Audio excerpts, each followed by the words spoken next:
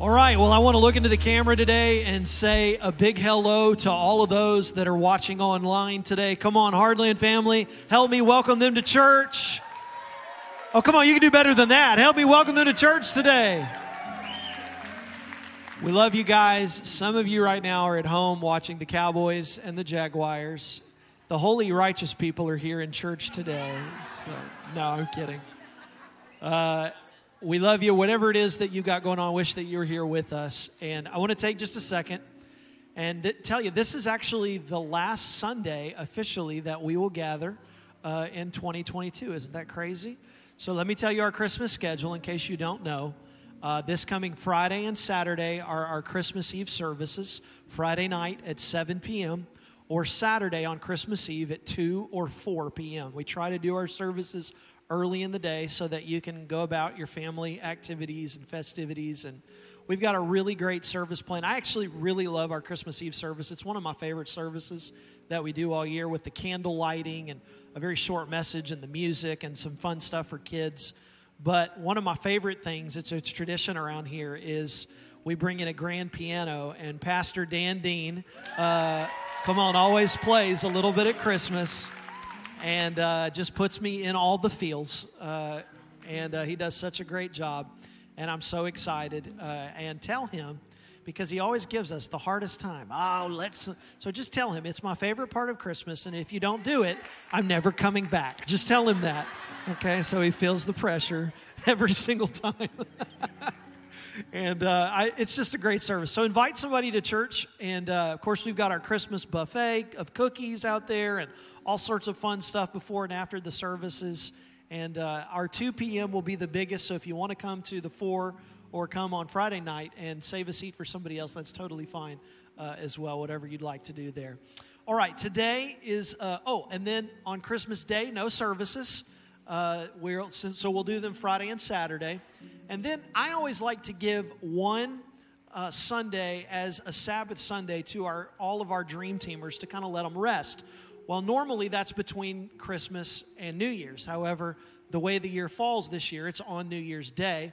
And so we just made the decision we're doing an online service. Now, I've already actually filmed this message. I think it'll really help you as you go into the new year. And this past week, we just filmed a live recording of 4 brand new original songs that we're launching publicly for the first time that will be shown on New Year's Day. And it was amazing. And Devin and our team have done such an amazing job with this. So I want you to watch. It's not an excuse for you to just watch football and not watch church, okay? So I want you to be a part of church that day. I think it'll help you. And it's only about 45 minutes of your day. But take a little time, get around the computer or the TV, and then we'll jump back in to First Wednesday on January 4th. And then I'm starting a brand new series. If you've missed me, you're about to hear a lot of me. Okay, so January, February, I'm starting a brand new series called Build and Fight that I think will really, really minister to you to start the year. And I can't wait for it. All right? Okay, so I want to introduce our guest today. I usually like to have somebody else speak the week before we do all of our Christmas services because it's a busy week for us. And I asked one of my greatest friends in the world to come.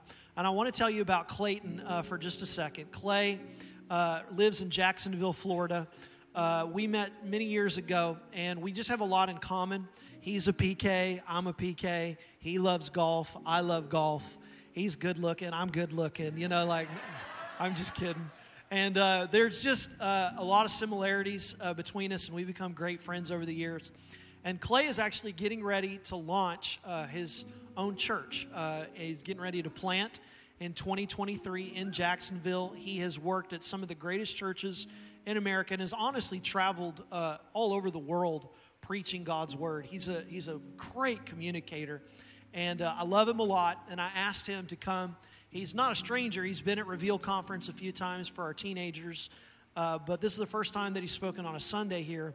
And I want you to get behind him today. Whenever you come into a new place, I'm just going to tell you from experience, whenever you go into a new church where no one knows you and you preach, it's very intimidating because people just stare at you because you're not their pastor.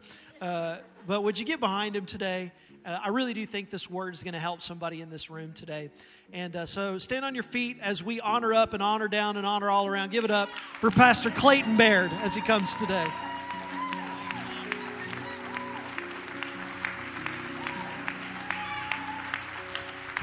Thank you. You're very kind. You can be seated. Thank you so much. It's a great privilege to be with you guys. Bring greetings from the Sunshine State. We live in Jacksonville, Florida, Northeast Florida. And yes, your Cowboys are playing our Jaguars today. And but we're in God's house. We're not here to talk about that. And because I have a feeling we might lose. So, but it's going to be a great day. We had a great first service. And as Pastor Dusty said, I grew up in a church. I'm a PK, pastor's kid.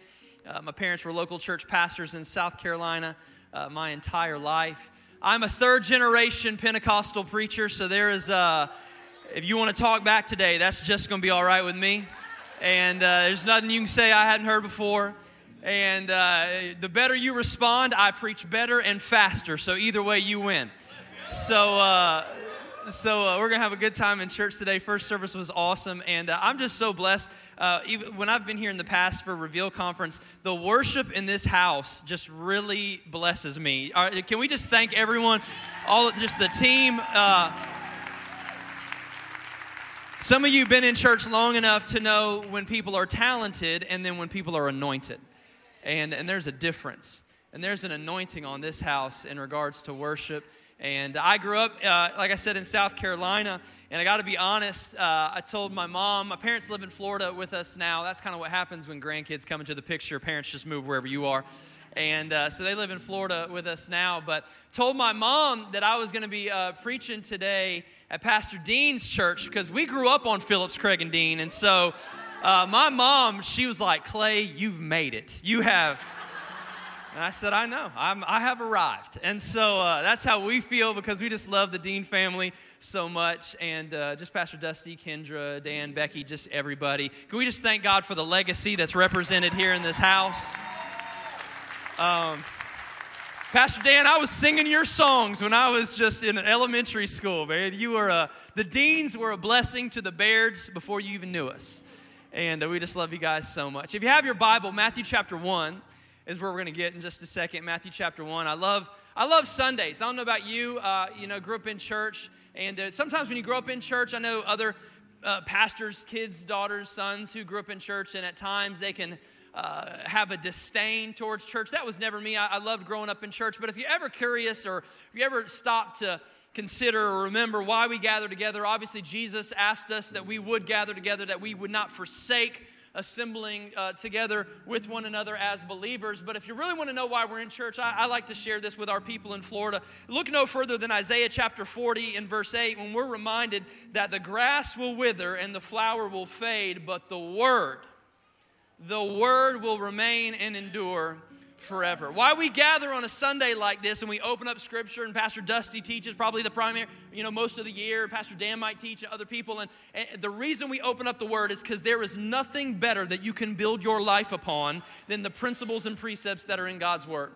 Scripture would say it is a sure foundation, right? Jesus, His Word is a solid rock. And so that's why we gather together, because we know the Word makes us better. And we don't just read the Word reads us. And we have the opportunity to leave even better than we came in, and I believe that's going to be the case. Matthew chapter 1, thought this would be fitting as we are getting ready. We're in the Christmas season already, but as we get towards Christmas Eve, I wanted to read some of this passage at the beginning of the Gospel of Matthew. Starting in verse 18, it says this, and this is how the birth of Jesus the Messiah came about. His mother Mary was pledged to be married to Joseph, but before they came together, she was found to be pregnant through the Holy Spirit. Because Joseph, her husband, was faithful to the law, yet did not want to expose her to public disgrace. Now, pause right there. If you're a kind of person that likes to underline in your Bible, you like to write things down, I want you to underline or highlight the next 4 words. He had in mind. Joseph did. He had in mind to divorce her quietly. But after he had considered this, an angel of the Lord appeared to him in a dream and said, Joseph, son of David, do not be afraid to take Mary home as your wife, because what is conceived in her is from the Holy Spirit. And she will give birth to a son, and you're to give him the name Jesus, because he will save his people from their sins. All this took place to fulfill what the Lord said through the prophet, and the virgin will conceive and give birth to a son, and they will call him Emmanuel, which means God with us. Verse 24, and when Joseph woke up, he did what the angel of the Lord had commanded him. He took Mary home as his wife, but he did not consummate their marriage until she gave birth to a son, and he gave him the name Jesus. If you would, we're going to take a left in our Bible back to Isaiah, the prophet Isaiah. If you don't have time to turn there, it's all right. You can write it down and read it later. But if you grew up in church, this is a very familiar passage of Scripture. God is speaking through Isaiah, and this is what he says. For my thoughts are not your thoughts. Neither are your ways my ways, declares the Lord. As the heavens are higher than the earth, so my ways are higher than your ways, and my thoughts are higher than your thoughts. We're going to piece these together today. And if you're taking notes, I want to preach to you for the next several minutes on what I've entitled, What's in Store? What's in store? So if you would, why don't we bow our heads, pray one last time. Father, in Jesus' name, thank you for your word. We thank you that the Bible is not like any other book on our shelves at home. It is living, it is breathing, it is inspired, it is sharper than a two-edged sword. God, I pray today that we would not just be hearers only, let us be doers of your word. God, let us see something that maybe we've never seen before. God, hear something that perhaps we've never considered before, and that you would speak to us, that we would be changed. That opportunity always exists, Lord, when we come into your presence, the opportunity to leave different. We pray that would be the case this morning in Jesus' name. And everyone said amen? Amen. Amen. As Pastor Dusty said, I grew up in church. I'm almost 38 years old. And, growing up in a pastor's house, I loved church, as I already said. I remember, revival type services as a little kid, falling asleep under pews with late night services and all that kind of stuff. And I loved God's house, but frankly, when you grow up in a church for that amount of time, you've seen the good, the bad, and the ugly when it comes to church. Some of you are like, I didn't even know there was ugly. You stick around long enough, and you see ugly. You've seen it all, right? And I never had any disdain towards the things of ministry or anything like that, but it wasn't what I wanted to do. Didn't want to go into ministry, didn't want to be vocational in that way. In fact, I took a basketball scholarship at a university in South Carolina, and a friend of mine, our plan was that we were going to go get all of our bachelor's stuff, out of the way, and then I was going to go to law school with my friend at the University of South Carolina. Come on, go Gamecocks! That's our household, and that was my plan. I was going to be a lawyer. Always knew that I enjoyed speaking. I enjoyed, being persuasive and talking, and I felt like that was a good avenue to do that. And so I wanted to go into law school. Never forget, one night I was a freshman in college. This is back in 2003. Came home after a basketball practice at university, and I was in my dorm room. My friend, my roommate was not there, but he had left in the DVD player a worship DVD. We were both believers. He grew up in church as well. He left a worship DVD in the player, and so I kind of turned it on as I'm just getting cleaned up after basketball practice. And at the end of the worship DVD, there was a promotional video that ran for a Bible college in Australia. And as I sat in a dorm room freshman year in Anderson, South Carolina, all I know to say is that the Holy Spirit showed up in that moment. And as I watched this DVD about a Bible college on the other side of the world, God spoke to me and said, Clay, this is what I have in store for you. That was not what I had planned. This came out of left field. I wasn't thinking about Bible college, especially Bible colleges on the other side of the world. I was going to go to law school. I have a plan. I got my ducks in a row. This is what I'm doing. But boy, when the Holy Spirit spoke, it was so evident. It was so clear. I knew it was him. And he's saying, Clay, this is what I want you to do. So the next day I call my parents and I say, Mom and Dad, this is probably going to sound strange, but man, last night I felt like God was just speaking to me in my dorm room. He wants me to go to Bible college. And my parents are pastors, so they're like, praise the Lord. Oh my gosh, this is amazing. We have been praying for you. We've been interceding and fasting and praying. And so they're so excited. And I'm like, well, this Bible college is in Australia. And they're like, well, that sounds expensive. And it was. It was very expensive. But that's what I did. And so I went to Bible school, went to Bible college and seminary program over there for 3 years in Sydney, Australia, right? I had something in mind. God had something different, though, in a plan that he had for me. I don't know about you. Have you ever had plans to do something in life, but as events in your life unfolded, things went very differently than you saw them going in your mind? It sounds like a lot of us have been there in that place before. Maybe it was a relationship. You look back at some relationships that you were involved in. You saw them going this way, but yet they went that way, right? Or maybe it was a job, a career, an opportunity of some kind. Sometimes the plans change, right? And when that happens, it can be quite exasperating for many of us. But if I'm honest, stuff like that, change like that, it frustrates me a lot. It really does. Because I'm a planner. I don't know if anyone can resonate with this. I'm a planner. I'm a strategist. I'll say it like this. I'm not a go-with-the-flow kind of guy. It's not who I don't like to go with the flow. I'm a let's make a plan and nobody touch it kind of guy. We go on vacation as a family. I tell my wife, I'm a planner. I plan the days out. I plan the travel out, everything we're going to do. And I say, babe, just don't mess with the plan. If we stick to the plan, we're going to have a nice vacation. Everything's going to be perfect. But how many of you know I'm married a go-with-the-flow kind of girl? Didn't marry a planner. I married a fly-by-the-seat-of-her-pants kind of girl. And it frustrates me. I love her. Been married 16 years. Got 2 kids. I love her. But she's different than me, right? It can be very exasperating, right? Sometimes even the simplest deviations to the plan can be very frustrating. Case in point, this was a few months ago. I was working late at the office one evening. I had missed lunch that day. I'm incredibly famished. I'm probably leaving the office. It's after 6 o'clock. I'm going home. It's a Monday.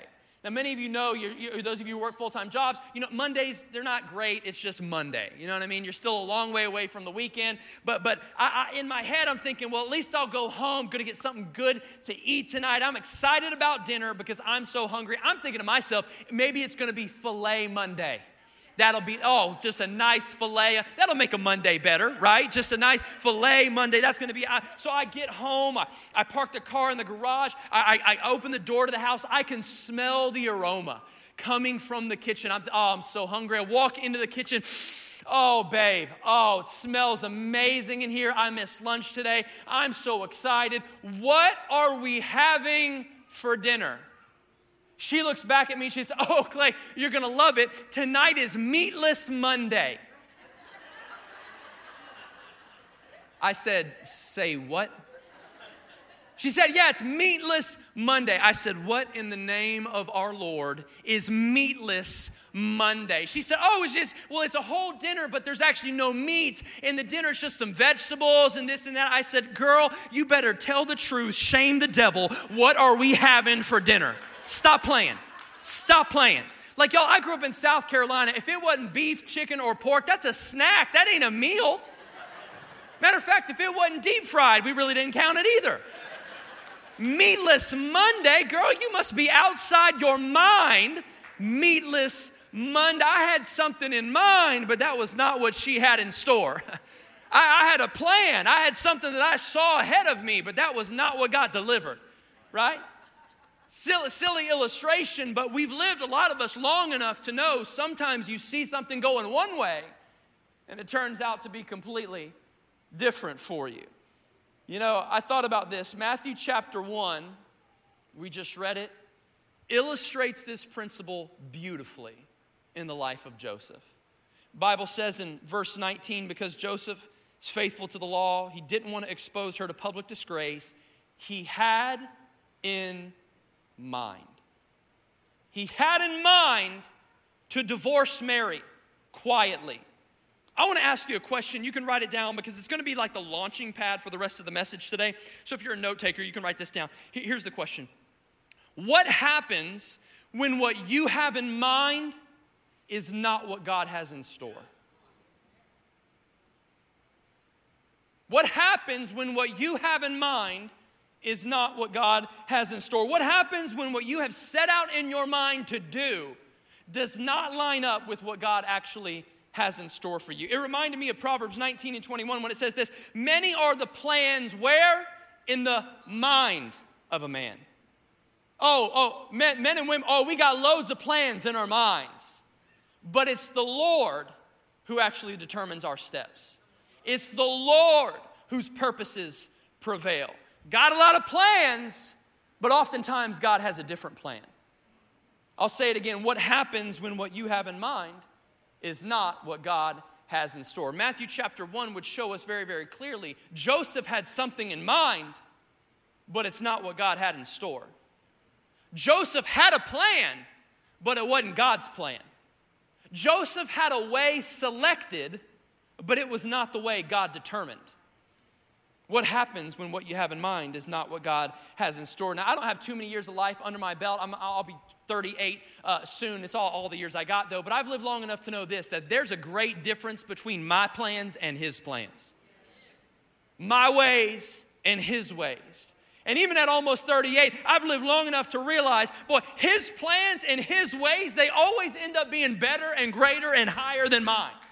I can look back at moments in life, right? Hindsight 2020. I look back and say, wow, Lord, what you had in store was actually a lot better than what I even had in mind. Man, had I gotten my way, it wouldn't be half as good as the way your way prevailed in my life. Boy, it's just higher, it's better, it's greater, His ways and His plans. What He has in store is always better than what we have in mind. Isaiah 55, your thoughts are not my thoughts. Your ways are not my ways. You think differently than me. You plan better than me. You're higher in every way. As a matter of fact, Isaiah 55 is extremely clear of two things. Number one, God, He has a different thought. You can write it down. He has a different thought. God thinks different than you and I. Praise God. He thinks different than us. Let's talk about the thoughts of God for just a second. Psalm 139 and 17, the writer says, how precious to me are your thoughts, O God. How vast is the sum of them. Were I to count them, they would outnumber the grains of sand. God's thoughts towards you and I are three things. Number one, they're precious. His thoughts towards you are precious. In other words, they're treasurable. They're valuable. They're priceless, the thoughts that He has. They're precious thoughts. Number two, they're numerous. His thoughts towards you, they're numerous. The Bible says that there's so many of them, they outnumber the grains of sand across the shores of the sea of the entire world. If you ever want to kill a weekend, I don't know where Dallas people go to the beach, but for me, it's just like a quick drive. But whatever beach you like to go to, you want to kill a weekend, just go down to your favorite beach, just scoop up a handful of sand and try your best to count the grains. You couldn't, if you spent all day, you couldn't count all the grains of sand that you just get in one handful, much less all the grains across the entire world. God is thinking about you numerous thoughts. And then thirdly, His thoughts towards you are constant. In other words, they're happening all the time. All the time He's thinking about you. I'll say it like this. There's someone who is thinking about you even more than you're thinking about you. That's pretty impressive. Most of us, let's be honest, we think about ourselves a lot. I was talking with a friend of mine a couple weeks ago, and he was making some decisions, and he was real worried about what other people were going to think about some of these decisions that he was making. It was really, really troubling him. I don't want to make a bad decision, and people are going to think this, and then they're going to think that. And then finally I just stopped him. I said, listen, man, ain't nobody thinking about you. Because we're all too busy thinking about ourselves. So if you ever walk around life worried about what other people are going to think, just take the weight off. Nobody's thinking about you. Everybody's only thinking about themselves, right? Maybe that'll let us live a little freer when we go this week, right? Because honestly, truth be told, but frankly, there is someone, a divine God in heaven who loves you, who's thinking about you even more than you're thinking about you. Precious thoughts, numerous thoughts, constant thoughts. But not only does God have a different thought, number two, He has a different way. We're going to focus in on this. He has a different way. His thoughts are not our thoughts, but His way is not our way. Follow me on this. I want this to connect. I wrote it down in my notes.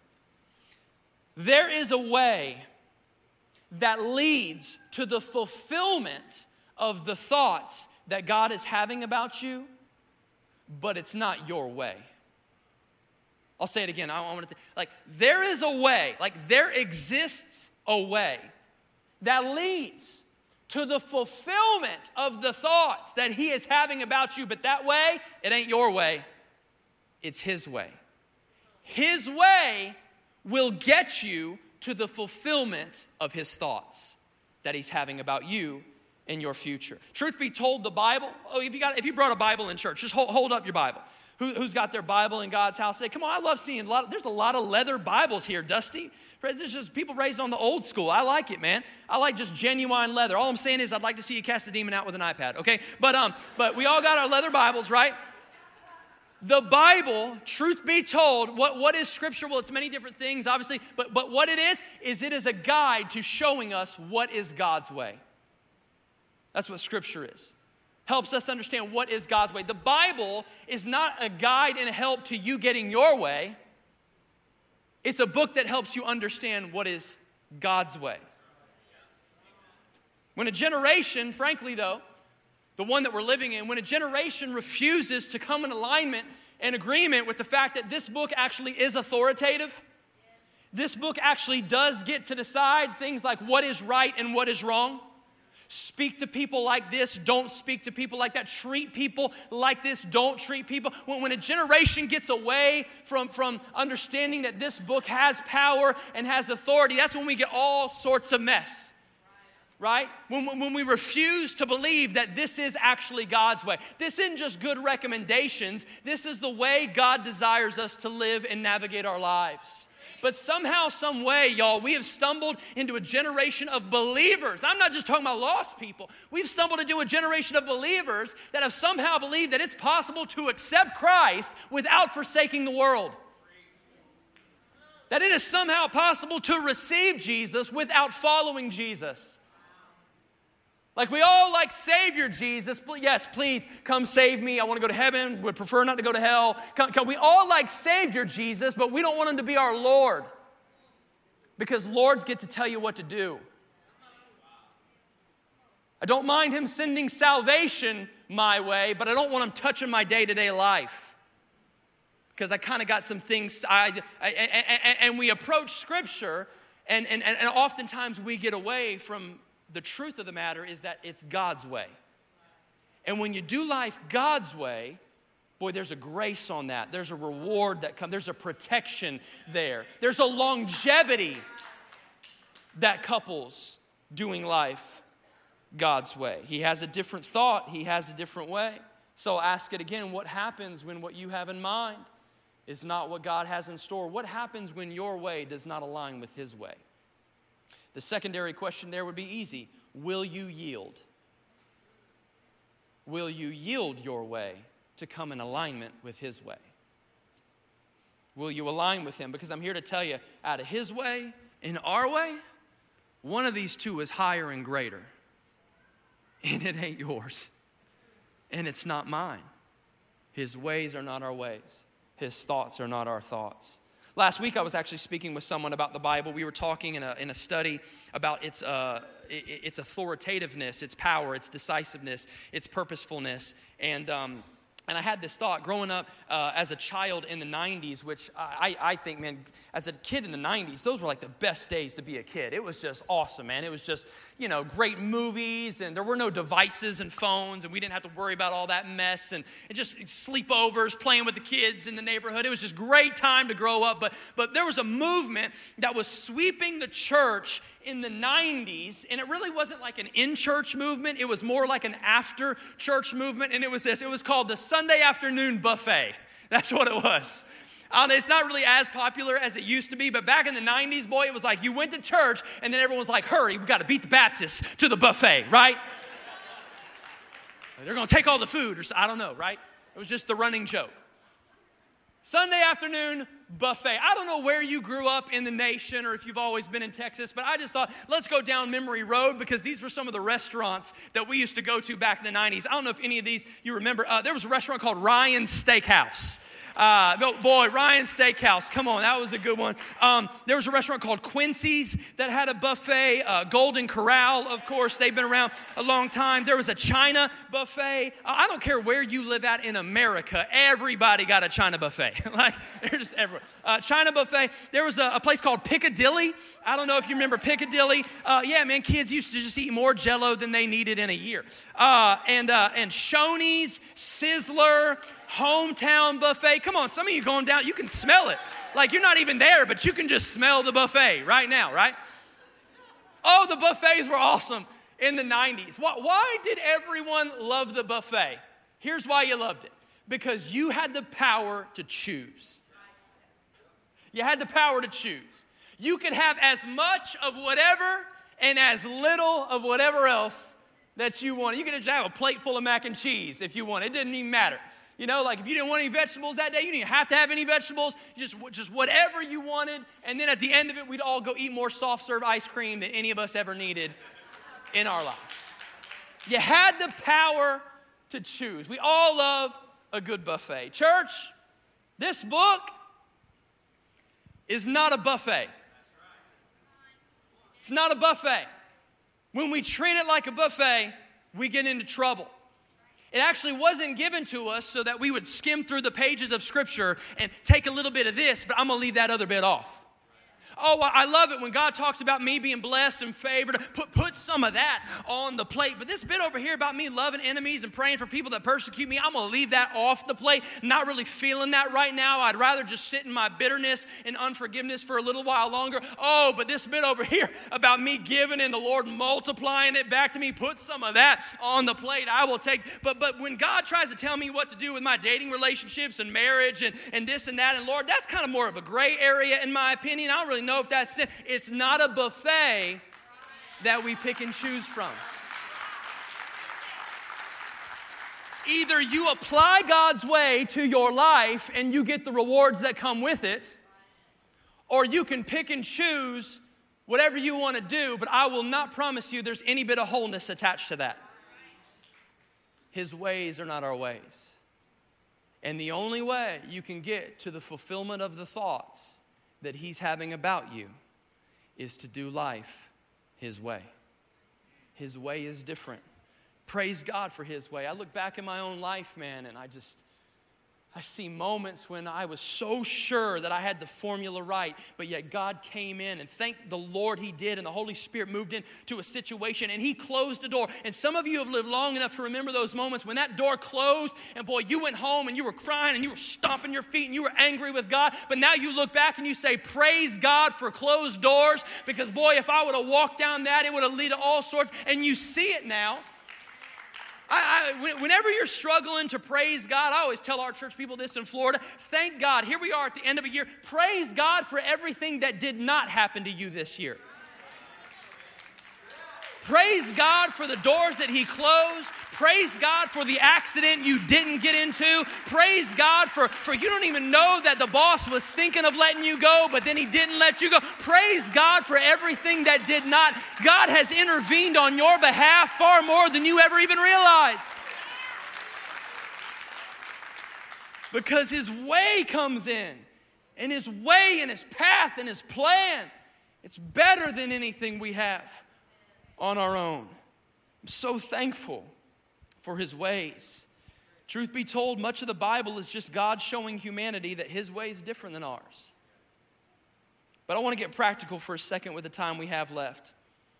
You know, God has a way that He wants us to do certain things. It applies to almost every area of our life, man, every area. You can read this book and you can find how God wants you to do that area of life. I wrote some things down. Dating relationships. Those of you who aren't married, you're still in dating relationships. Open up this book. God shows you what His way is for those types of relationships. And how He wants you to go about them with purity. His way is in here. Marriage relationships. How do I do marriage God's way? It's in this book. And the respect and the love that He wants us to have for one another. And the sacrifice that we make for our spouse, willing to lay our lives down. Forgiveness. How does God want me to do forgiveness? It's in this book. And the numerous amounts of times that He wants us to forgive one another. It's listed in here. Money. How do I handle my money? It's in here, God's way. In regards to tithing, giving, and generosity, and blessing others. Boy, it's all in here. I was reminding our church, even this past season, we were doing talking about some legacy stuff, and people were giving over and above. And I was just reminding them once again, I said, listen, church, tithing is not generosity.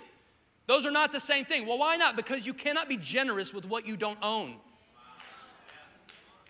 The tithe, you were just holding that for a second. It wasn't even yours. And we return that to God. Anything over that can be generosity, but still money, boy, it's in here. God's way is in here. How we speak to one another. Being reminded that the power of life and death reside in your mouth. God's way of talking is in here. How we behave.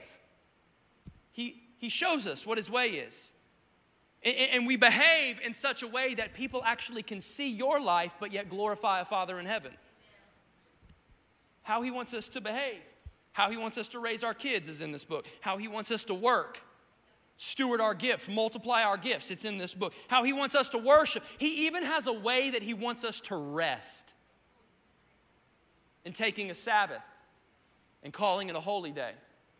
Spending time with family, enjoying one another. And here's the thing, man. When we do life God's way, there is a blessing that's attached to it.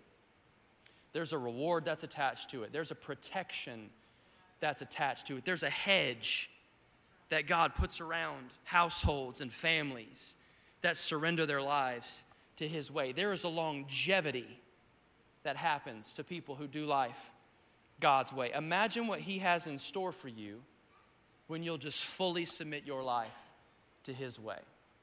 As the band gets ready to join me just with a few minutes that we have left, I want to make it personal.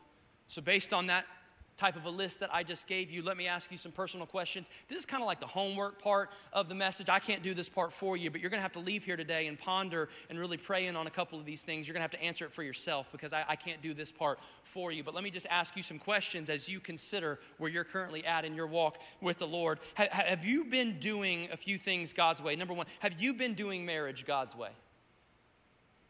Have you been doing marriage God's way? Have you been dating relationships? Have you been doing them God's way? Have you been giving, being generous God's way? Have you been forgiving others God's way? Listen, I'm here to tell you today, if your heart still has bitterness and resentment towards somebody, don't drag that into a new year. Why don't you just go ahead and do it God's way before we close out this year? Because that bitterness and that resentment, it's only keeping you in prison. You think you're keeping them in prison. They're out there, they ain't even thinking about you anymore. They've moved on. And yet here you are still in a prison of bitterness. Maybe you've heard it said before, bitterness is like drinking poison and hoping the other person dies. And yet that's how so many Christians believe. That's how they think, I'm just gonna, and they refuse to forgive. That's not God's way. That's not God's way. He who forgives much knows that, is reminded that he had much to be forgiven of. And he who forgives little thinks that they don't have much to be forgiven of. I'm here to tell you, we all had a debt that we couldn't pay. It was far more than you had in your bank account, what Jesus forgave you and I of. Who are we to then hold brothers and sisters in Christ in a prison of bitterness and resentment and unforgiveness? It immediately shows me you have forgotten what you've been forgiven of. No, let's do it God's way. Let's do it God's way. Forgiveness. Have you been doing Sabbath God's way? Resting, taking actual time to rest and just enjoy the Lord and be with the Lord. We got a problem with this in the United States of America. We really do have a problem with Sabbath. If you don't believe me, just the next time you're just around town and you ask somebody how they're doing, this is how 90% of the people respond. Oh, just so busy. And we all wear busyness like it's some badge of honor. As if to say, if I'm not busy, then I'm not valuable. And we wear busyness. I'm working so much, so busy, and it's just. But yet God has a way He actually wants you to do rest. We idolize in the West. We idolize busyness. We wear it like, look, hey, Dusty, look how tired I am. Awesome. Like, no, it's actually not. You're unhealthy. God has a way He wants us to rest. Are you doing that God's way? Are you raising your family God's way? Are you speaking and communicating God's way? Here's one for you. You doing social media God's way? You on Facebook God's way? Or are you just jumping into the latest thread and throwing as many darts as you can about this and that? Come on. We are in this world, but we are not of it. We're different. We're different. He has a different way. Are you respecting authority God's way? You loving others God's way? You worshiping, stewarding resources? And I believe this, truth be told, as we're closing, the clearest and simplest illustration to understanding what is God's way, if you want to answer the question, what is God's way? Look no further than the person of Jesus. Like if there's anybody who embodies what is God's way, well then it's certainly Jesus. I mean, as a matter of fact, it could be said Jesus equals God's way. Jesus equals God's way. So I went back to Matthew chapter 1. I'm reading, I'm studying, putting all this together, this message. And I was really I want to show you something. This is just kind of extra on the side. But while we're sitting here studying together in verse 19, so Joseph finds out Mary's pregnant. It's not his baby. They haven't been together yet. And so imagine the flood of emotions that Joseph is feeling in this moment. He's sad. He's hurt. Confused. Mary, I didn't think you were a person that did stuff like this. I mean, and she's like, no, Joseph, it's God's baby, though. And he's like, I don't think God does stuff like this, Mary. Like, I don't think he just goes around getting people pregnant. I don't know, but this is a stretch, Mary. He's hurt, he's wounded, but watch what, even in all those emotions, look what your Bible says, and yet did not want to expose her to public disgrace. Feeling all that he felt, and yet he still didn't want to put her on blast. Fast forward to 2022 in the evangelical church in America. The second we get hurt and wounded, even by another brother and sister in Christ, what do most of us do? We run to the public square of our day, aka social media, to publicly shame and disgrace the person that hurt us. And yet Joseph shows us, no, there's a different way to navigate those types of emotions. And I know I'm not your pastor, but as a pastor, I'll just say this. If that's been your go-to in the past, stop. Stop. There must be things in the life of a believer that separate us from the world. And if we can't navigate hurt and wounds and difficult moments any better than the world can, man, that's a sad place for us to be. And even in all that Joseph was feeling, and even though he had in mind, Mary, I don't know that we can be together, and I think I'm going to have to divorce, and he's struggling, but even in all of that hurt and woundedness, he still didn't want to disgrace publicly Mary in front of other people. Boy, the Lord hit me with that the other day. Because there's been times in my life I did not do that well. There's been times in my life where I was living by eye for an eye, brother. You fixing to get it. And yet the Lord said, you're no better than the lost. My way's not that. My way's different. And you know why it's higher? Because it takes an elevation in your spirit to travel on his way. Anybody can live life with a low bar. Down here in the muck and the mud and the eye for an eye, tooth for a tooth. Anybody can live down there. But boy, it takes a trust and it takes a maturity to live life higher. His way is higher. His way is greater. And so Joseph, he's struggling with all of this in this moment. But this is what I took note of. Last thing I'll share. I took note of the section title in my Bible. I know all of our Bibles might be different. But in my Bible, there's a section title. Of course, that was not written by the authors who penned these Gospels. It's written there to just help us in our study and things like that. But in my Bible, the section title of Matthew chapter 1 says this. It says, Joseph accepts Jesus as his son. That's what the title says. But you and I just talked about the fact that there is no better illustration of what is God's way than Jesus. Jesus is God's way. So truth be told, that title in my Bible could read, Joseph accepts God's way. He accepted God's way. And think about everything after that moment that transpired and Jesus growing up. Somebody had to raise him. Somebody had to raise this young man, Jesus. And Joseph, for a second there, was thinking, well, it ain't going to be me. I'm not getting, but yet Joseph accepted God's way. Put his own way and his own plans to the side and stepped into what the Lord had for him. Think about all that transpired after that moment. Jesus goes on, he grows up, has a miracle working ministry just all over Judea, Capernaum, Nazareth, just ministering to people. Obviously goes to die on a cross, raises again from the dead, inspires these disciples, these apostles who go out and spread the gospel to the far corners. Think of everything that happened, all because one man accepted God's way. Who in your future, I'm talking children and grandchildren and great-great-grandchildren and people in your future lineage that you will never even have the chance to hold and hug and see grow, who will be the benefactor, who will receive the Lord's blessing and see the favor of God in their life and in their family, all because you and I decide to accept God's way.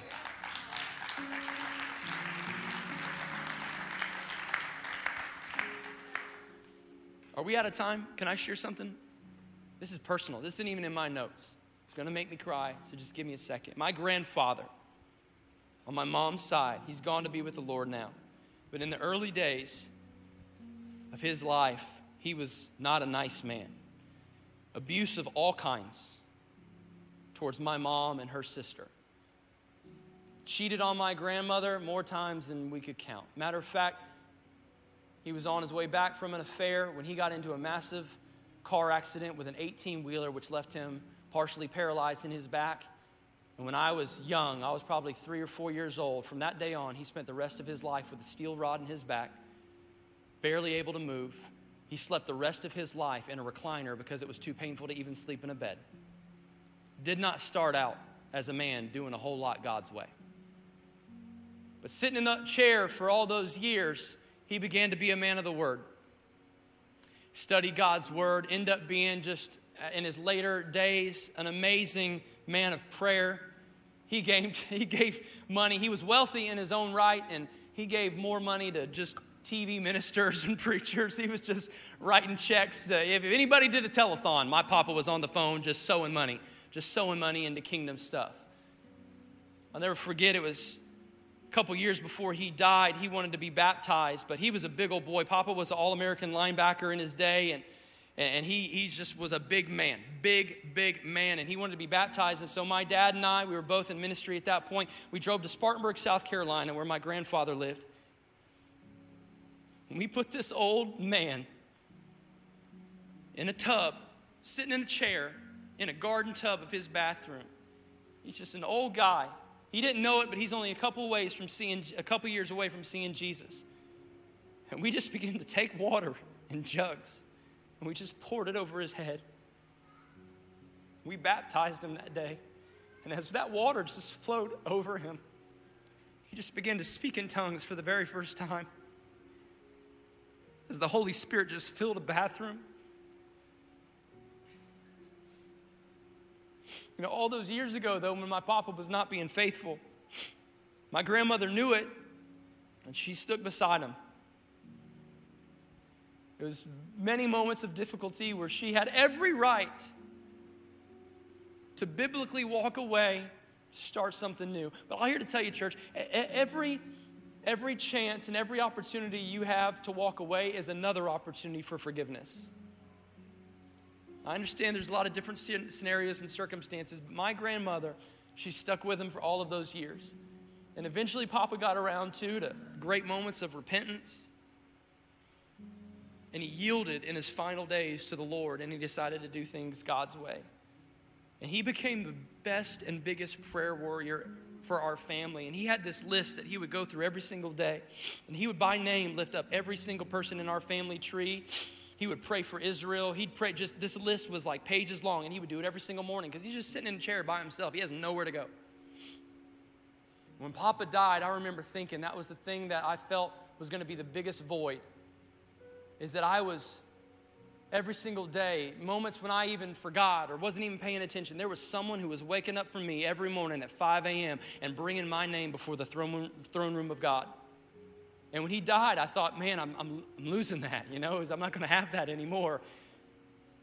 But I look at our family and how things have transpired and other cousins who have come to the Lord, and I just thank God because there was an old man, even late in life, who decided to yield to God's way. And I know that our family and our future and the legacy that we have moving forward is going to be different. It had every potential to go a whole different direction of woundedness and hurt and bitterness. We could have turned it easily into a family that wanted nothing to do with God's house, church, none of it. It could have got really, really dark really, really fast.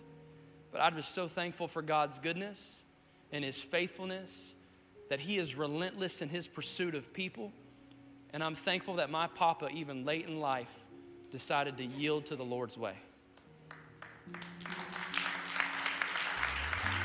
All that to say, my family is different because someone decided to do life God's way. And I know I'm probably preaching to a lot of the choir today.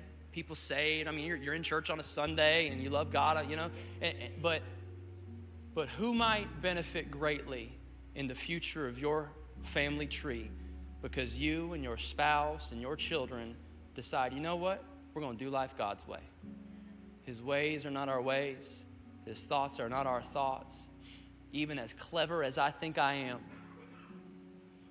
and as good of a planner and a strategist and as I think I am, and this and that, and retirement plans and this, on your best day, you're not as good as His way.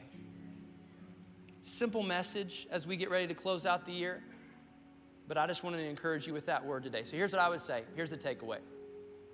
Every intersection of life that you find yourself in, my prayer for you is that you would, as often as you can, go back to the Word of God and you would ask yourself, Lord, what is your way in regards to this, whatever this is? What is your way? And when He is faithful to reveal it to you, because He will be, He's not trying to hide stuff from us.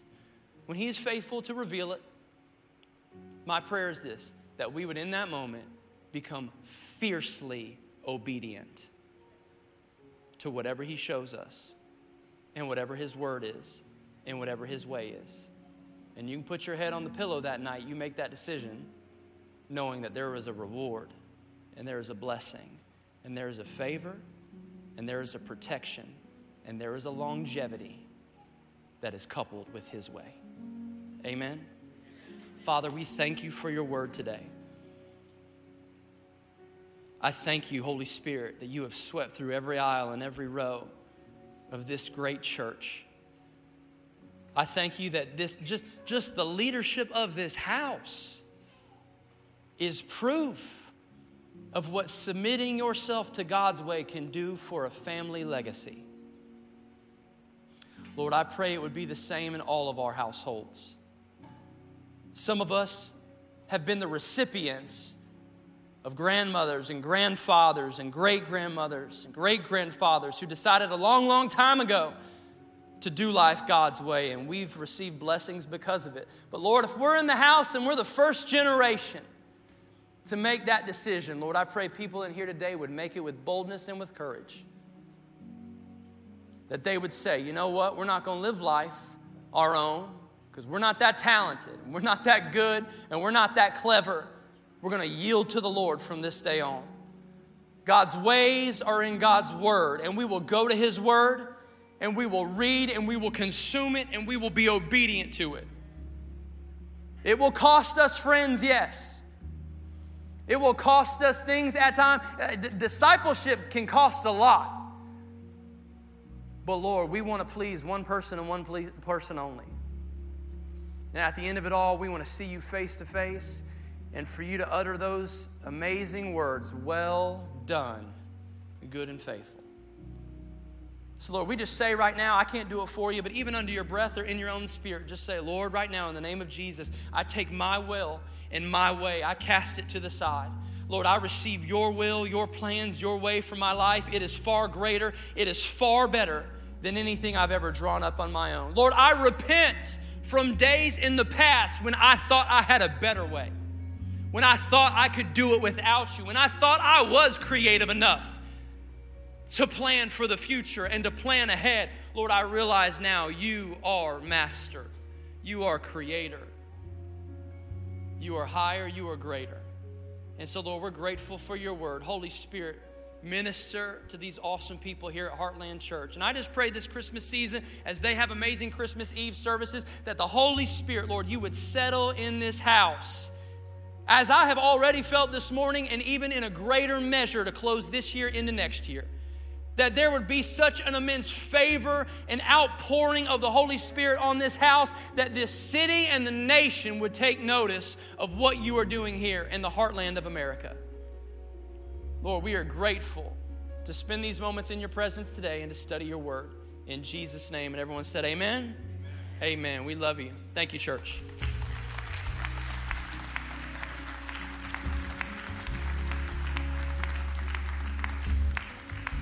What a great word.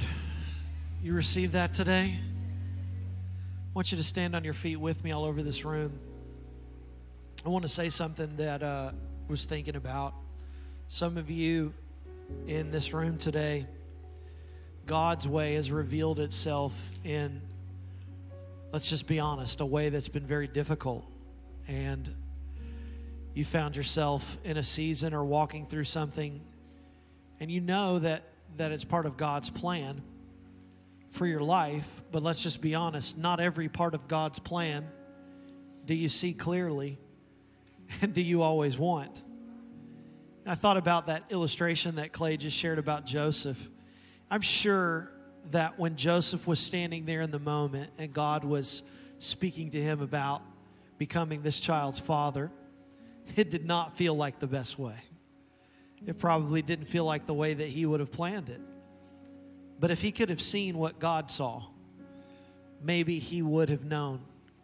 And I just want to encourage you today with that thought today, that you don't see everything that God sees right now. And if it doesn't look good, then I want you to know that God's not done. And he's still for you, and he's still fighting with you. And next week, as we roll into the Christmas season, I'm going to talk a little bit about what do we do in seasons of our life where we feel like we're facing darkness, we feel like we're alone, and we need the light.